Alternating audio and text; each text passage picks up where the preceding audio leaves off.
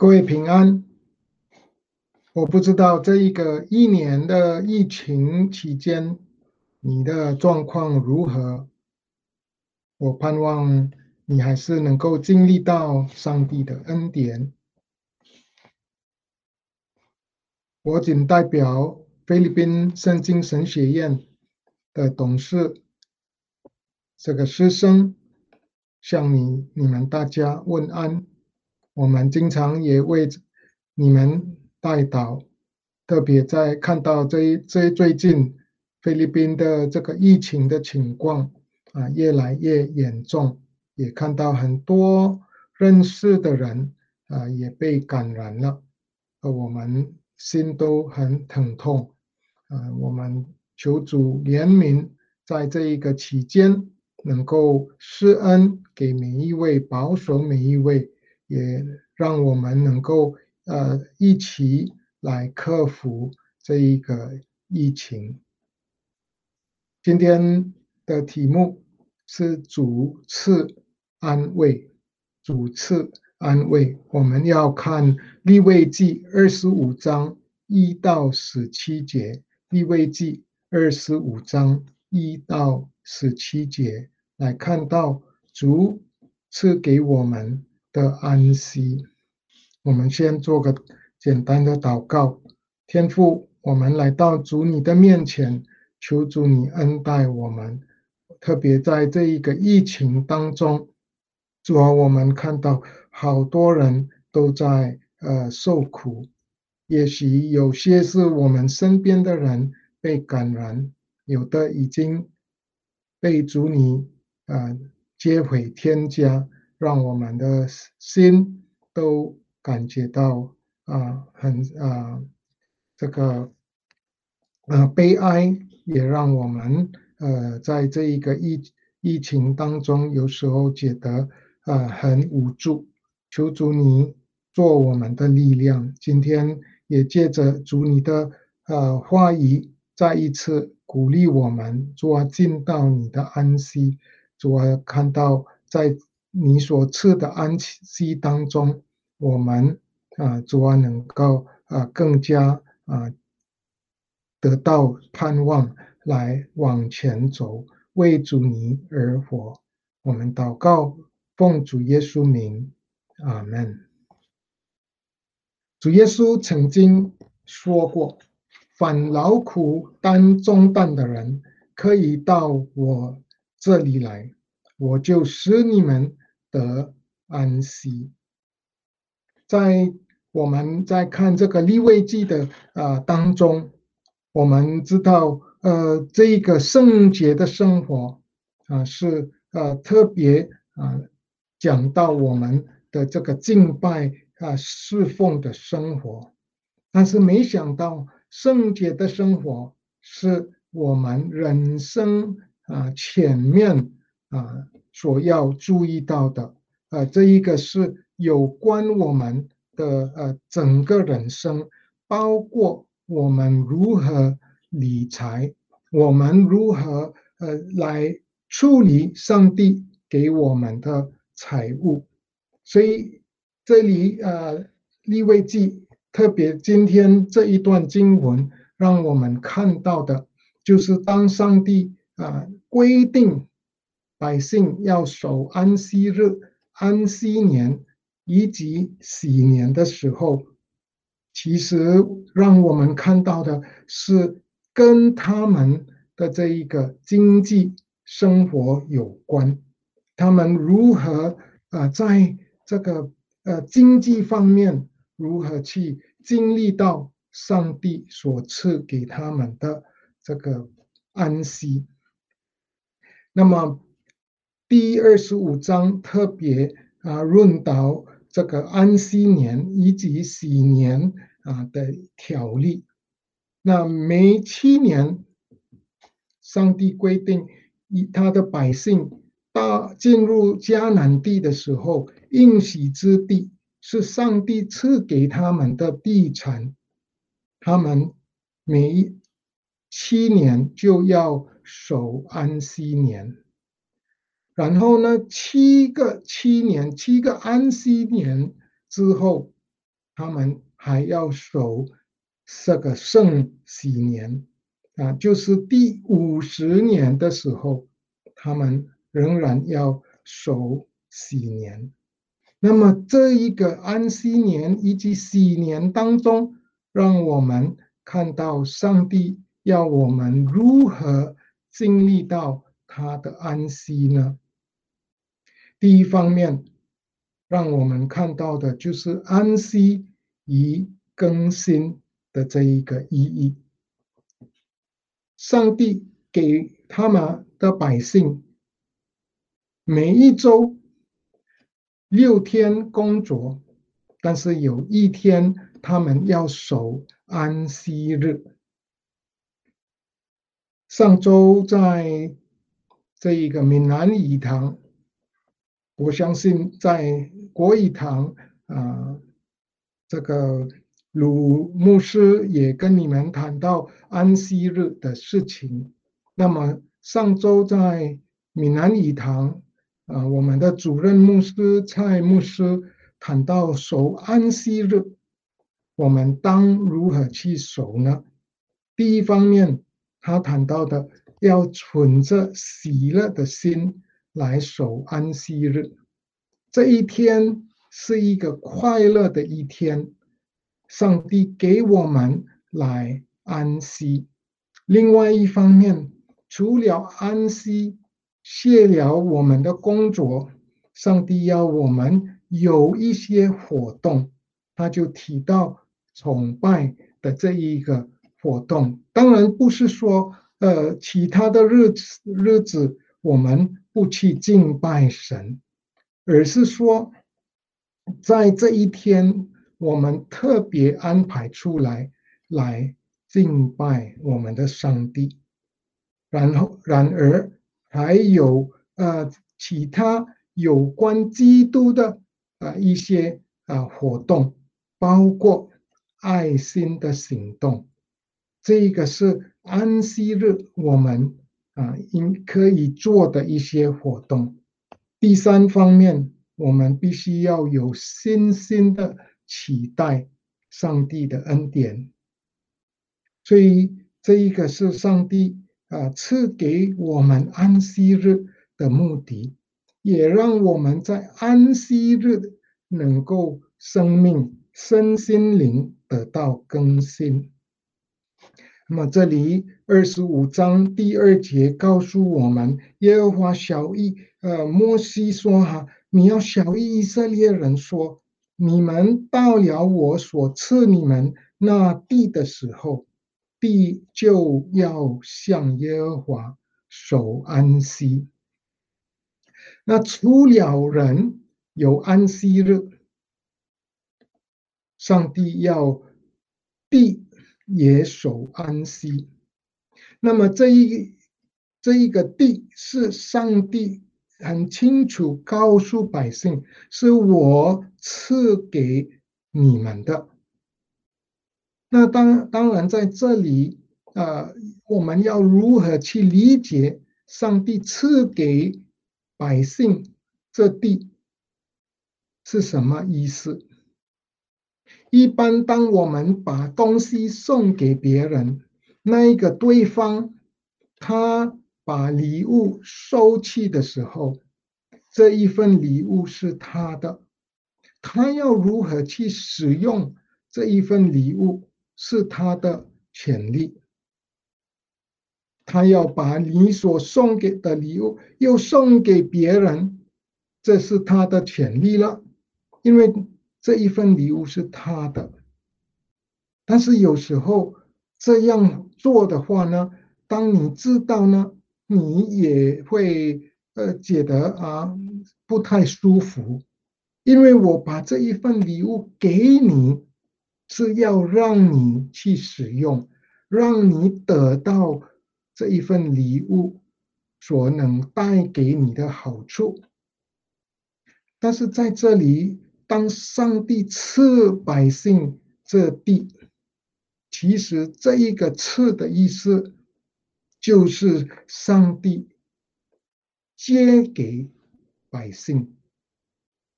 权利不是在百姓的手中。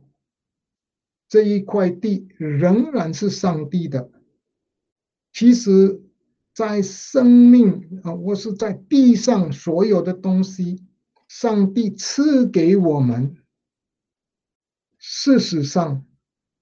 是借给我们用，因为我们知道，总有一天我们离开这个世界，我们都要放下，我们拥有的一切都要放下。你不要抓了太紧，一直觉得这一个是你的。总有一天你离开世界，你都要放下给别人，留给下一代的人，因为这是上帝借给你我来使用。同样，对以色列百姓来说，这一个地是上帝借给他们，虽然是叫做赐给他们，还是属于上帝的。因此，上帝要求地就要向耶和华守安息。所以，上帝在这里就规定，接下他们要如何去守安息年呢？第3节告诉我们，六年要耕种田地，也要修理葡萄园，收藏地的出产。第7年，地要守圣安息，就是向耶和华守的安息，不可耕种田地，也不可修理葡萄园。在这里，上帝在要求什么呢？就是要让地有1年的安息，不可以耕种，不可以修理葡萄树，让这一个地能够有更新的机会。第6、第7节又告诉我们，地在安息年所出的，要给你和你的仆人、婢女、雇工人，并积聚的外人当食物。这年的土产也要给你的牲畜和你地上的走兽当食物。这里上帝让百姓理解这个安息年，让地能够更新。这个表明上帝顾念他所创造的这一个地。因此，今天所谓讲到这一个环保的事情，其实我们身为上帝的子民，我们就要带头去保护我们的环境，因为这一个世界仍然是属于上帝的，是上帝借给你我来去使用。这一个世界仍然是美好的，上帝所创造的很奇妙、很美，我们要好好去管理这一个地球。所以这里告诉我们，我们必须让地有更新的机会，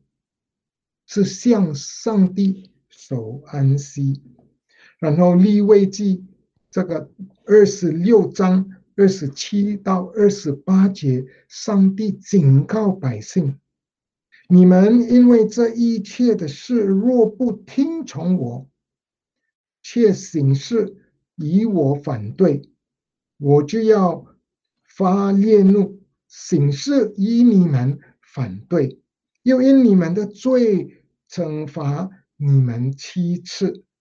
然后26章的34、35节就告诉我们，当时百姓若没有遵守安息年，会怎么办？34、36节到35节告诉我们：你们在仇敌之地居住的时候，你们的地荒凉，要享受众安息。正在那时候，地要歇息，享受安息。地多时为荒场，就要多时歇息。谢息，地这样谢息，是你们住在其上的安息年所不能得的。上帝早就已经警告，而且预言百姓要如何不听从他的话语，不让地守安息。因此呢，上帝要让他们被掳到别的国家，好让地荒凉。但是这个地荒凉，其实也是在享受安息。的确的，在以色列人的历史当中，我们知道他们拜偶像，因此呢，最终本来是北国以色列先被掳到亚述国，后来南国犹大国仍然没有从这个北国所遇到的这一个事件写到功课，因此他们也被掳到巴比伦去。当他们被掳到巴比伦，上帝的话如何说呢？历代志下36章21节告诉我们，这就应验耶和华借耶利米口所说的话：地享受安息，因为地土荒凉，便守安息，直满了70年。解经家对这一节经文的理解，就是因为他们70年的安息年，他们没有遵守，因此上帝让他们被掳到巴比伦70年，好让地能够享受安息。70年乘7就490年。换句话说，从他们的第一位国王，当他们成立国家，第一位的国王扫罗王，一直到他们被掳到巴比伦，他们都没有守安息年。这个让我们看到上帝保护他所创造的很重要，他关心我们，也必须要关心上帝所创造的。当去年封城之后，我就忽然有一次这个发现到，现在这几个月封城之后都不能出外，也没车，这个工厂都停止这个制造的工作，我就发现，观察到这个空气不一样，污染几乎没有，空气很清洁。到回想的时候，我才意料到，在封城的这个几个月，我根本没有去洗我的汽车。每一次若是出去的时候，都没感觉这个汽车很脏。之前从家来到学院，那么周日、周一来到学院，周五要回家的时候，就发现之前这个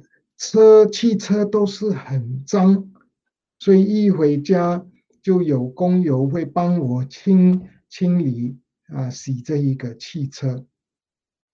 但是过去的这一个封城的几个月，我根本没有洗过一次，也不觉得这一个汽车很脏。换句话说，当时这一个空气就是比较清洁，没有那么脏。现在又回来了，开始又有很多这个汽车在这个路上走，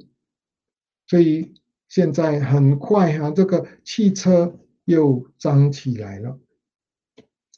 当地守安息的时候，你就看到更新。同样，上帝赐给我们安息日、安息年，也要我们身心灵得到更新。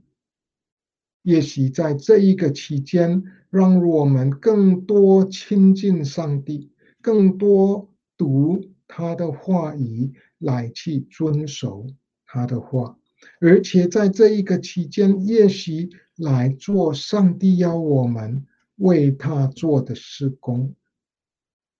这是第一，安息与更新。第二呢，安息与信靠。在这一个安息年以及喜年，上帝要百姓来学习信靠他。当我在思想这些条例的时候，我就想起上帝给百姓每一周就有一天的安息日。其实这一个守安息日就在预备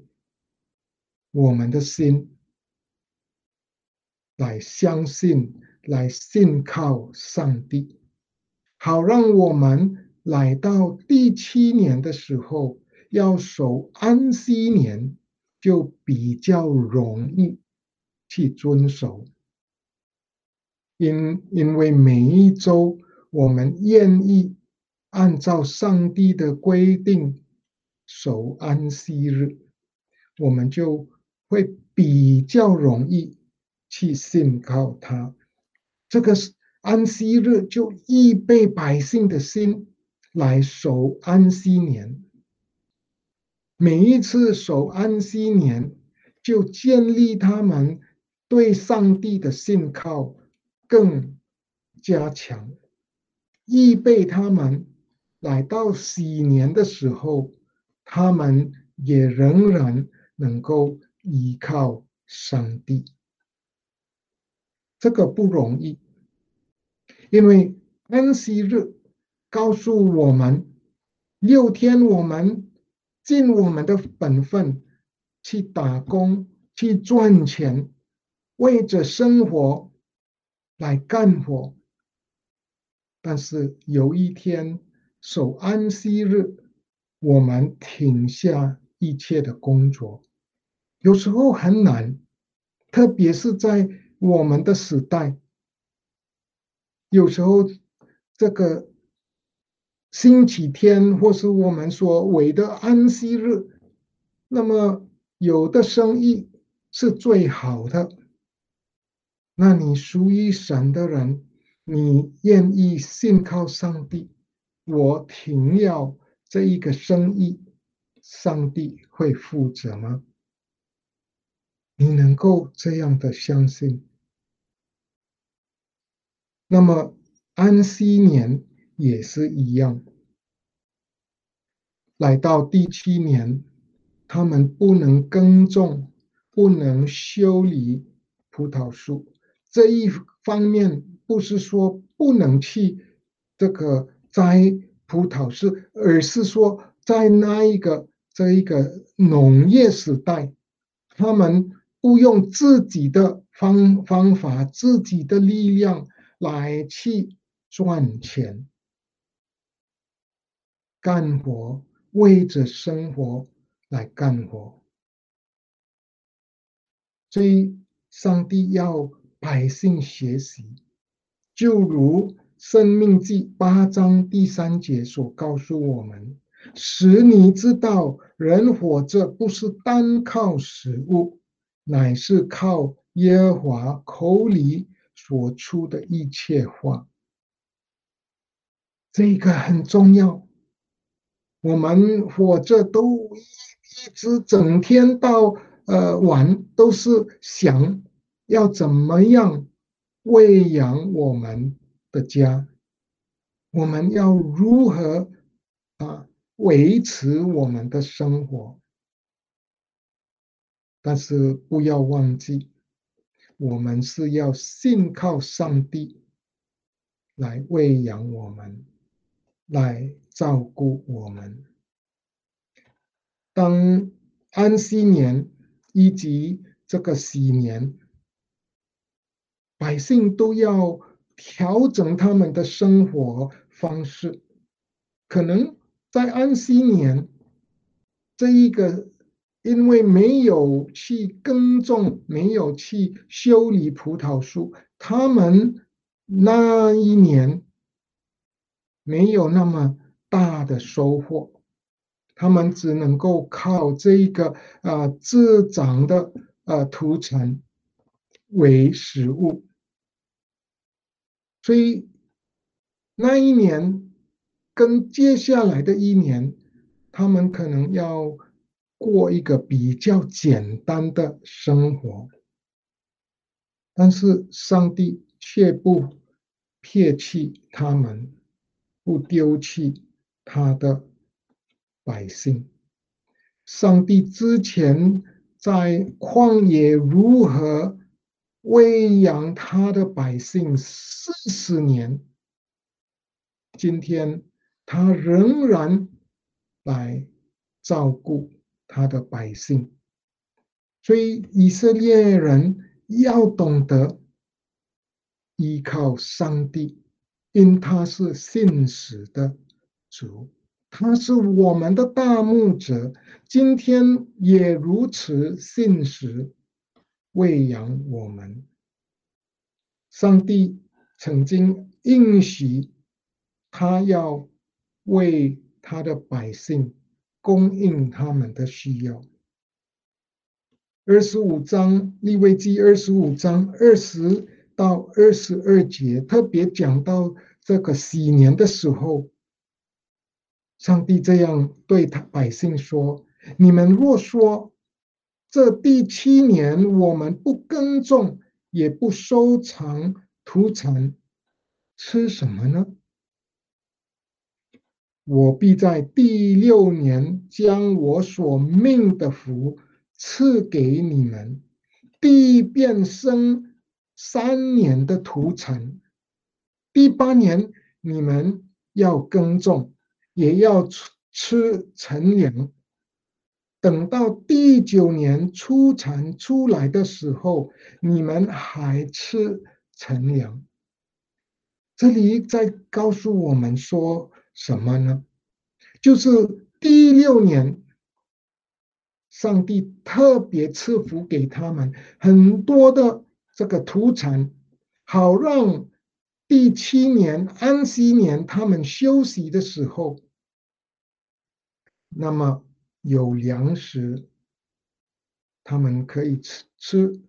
第8年，当他们开始在耕种，那时候还是没有收获，还是有粮食，有陈粮来供应喂养他们。那到喜年，更加让我们依靠神，因为在这个第48年，上帝特别供应给他们土产，供应第48年，第49年安息年，他们没有耕种，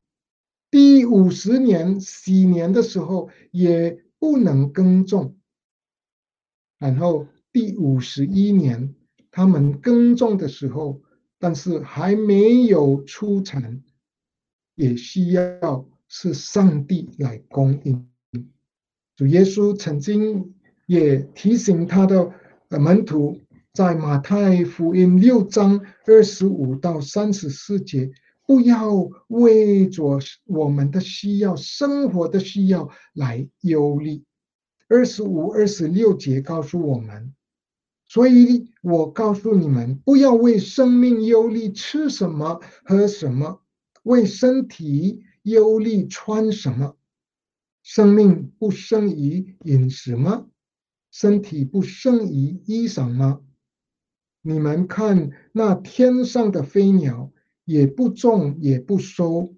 也不只在这个护理，你们的天父赏赐养活它，你们不比飞鸟贵重的多吗？然后33、34节告诉我们，当我们忧虑吃什么、喝什么、穿什么，这都是外邦人所求的。你们需用的这一切东西，你们的天父是知道的。你们反而要先求他的国和他的义，这些东西都要加给你们了。过去的一年疫情的期间，上帝不是仍然信实来供应你我的需要吗？我相信有很多生意都亏本，有的已经关上了，有很多人失去了他们的工作，因为根本不能去上班，没有这个收入，怎么喂养我们的家庭？这个租金、电费，这个网路费，都是需要付费的，没有停止。但是我们没有正常的收入，要怎么办？要怎么过？但是感谢主，过去一年我相信很多人还是经历到上帝的恩典。我们也特别感谢主，上帝也借着市政府，甚至来供应我们的需要。他就给每一家户有一个一箱的食物来供应我们。这个是上帝要我们学习信靠他的时候。第三，这个安息不单是让我们更新，让我们信靠主，这个安息也让我们经历到救赎的恩典。25章第9到第12节这样的告诉我们，当年这个讲到洗年的事情了，就是当年第49年的时候，7月初10日，你要大发脚声，这日就是赎罪日，要在遍地发出脚声。第50年，你们要当作圣年，在遍地给一切的居民宣告自由。这年必为你们的喜年，个人要归自己的产业，各归本家。第50年要做你们的喜年，这年不可耕种，地中自长的不可收割，没有修理的葡萄树也不可摘取葡萄，因为这是喜年，你们要当作圣年，吃地中自出的土产。喜年我们能够看到的，就是债务得释放的一年，它也是这一个奴隶被解放的一年，也是产业得归回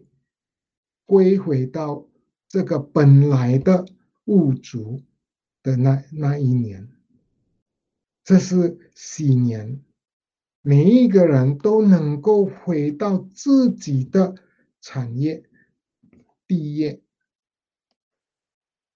可以说，喜年是上帝救赎百姓，让他们的自由的释放。当努力的因着贫穷结果成为奴隶，那一年也得释放。他欠债不是故意的，是因着生活遇到困难落到这个情况，也被释放，让他们债务能够还清，或是被赦免了。这里告诉我们，那么那些贫穷的人，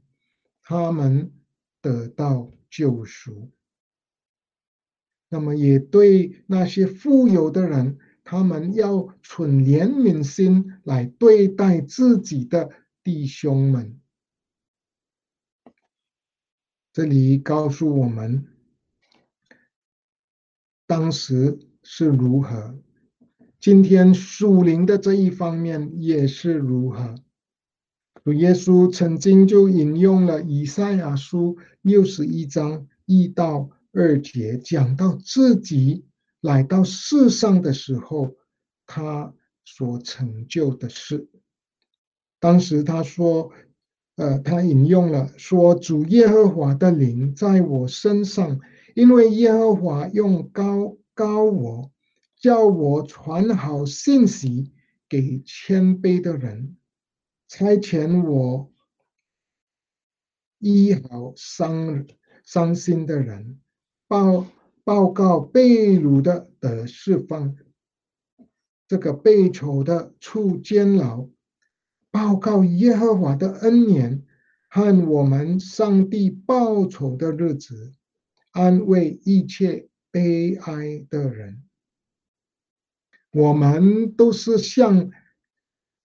以色列人的这个贫穷人一样，我们都是被掳的，我们是被囚，我们是这个伤心的人。但是上帝借着耶稣基督报好信息给我们，因为借着耶稣基督，我们从罪恶、从死亡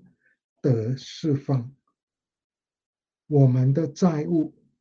罪债，因着耶稣为我们钉死在十字架上，他所成了，他已经把这一个债务还清了，他没有欠债，但是他为我们付上最大的代价来还清我们的罪债。我们欠债，但是我们没办法去还债。感谢耶稣基督为我们还清，让我们得释放，让我们得自由。今天上帝所赐的安息，是让我们心灵也得释放，经历了救赎的功。因此，希伯来书4章9到10节告诉我们：这样看来，必另有一安息日的安息，为上帝的子民存留。因为那进入安息的，乃是卸了自己的功，正如上帝卸了他的功一样。今天我们不需要为着我们的罪债来劳苦，来做任何的工，为着要这个还清我们的债务。因为耶稣基督已经担当我们的罪，好让我们今天只能相信，我们进入他要赐给我们的安息，让我们进入主在耶稣里所赐的安息，使我们经历了更新、信靠、救赎的生活。我们祷告。在天父，我们感谢你，主啊，在我们的生命上，主啊，你赐给我们安息，让我们的身心灵都能够安息，能够经历到更新的力量，也能够经历到主啊，你赐给我们的这一个救赎，也让我们能够天天来信靠你，因你是信实的上帝，你必定供应我们一切的需要，也照顾我们。我们更感谢你，因为你把永生赐给我们，让我们就是离开这个世界，我们已经有永生，我们能够存着这一个盼望，为主你而活，在我们的世上的生命当中，能够更加把你的福音广传，这一个好消息，你所赐的安息，也介绍给别人，赐福每一位。垂听我们的祷告，奉主耶稣名，阿门。